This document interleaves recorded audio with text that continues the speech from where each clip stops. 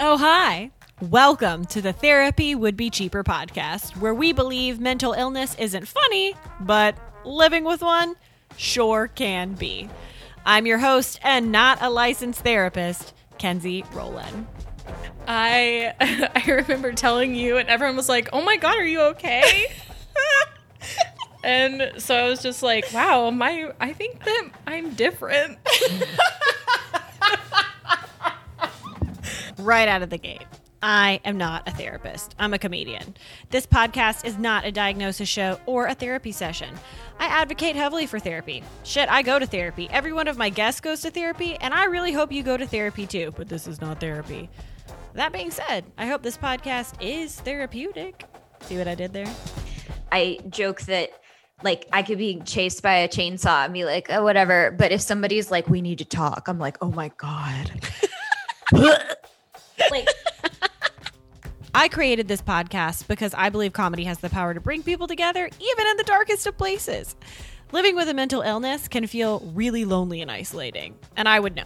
I'm the proud owner of OCD, a sexual abuse survivor, an anorexia survivor, and an all-around neurotic but really fun mess.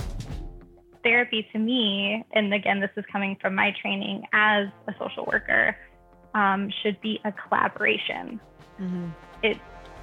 I'm not the expert in any of my clients' lives. Mm-hmm. They are. For a lot of my own recovery, I walked around feeling super alone.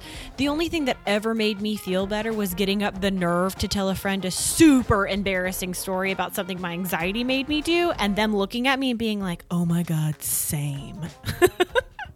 That's what I hope this podcast is for you. Kind of twisted my depression around to finally get me a dog.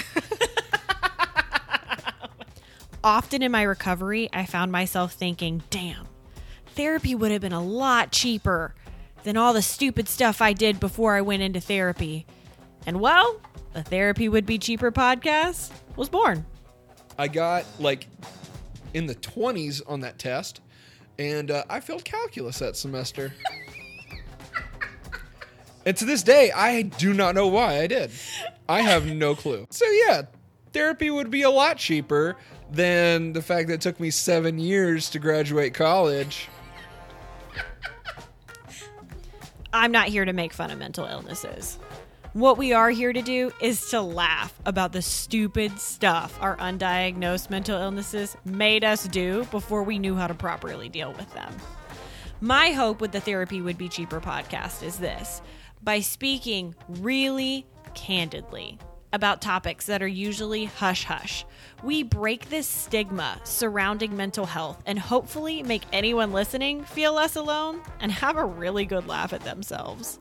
As always, I love you, and man, I'm so glad you're here.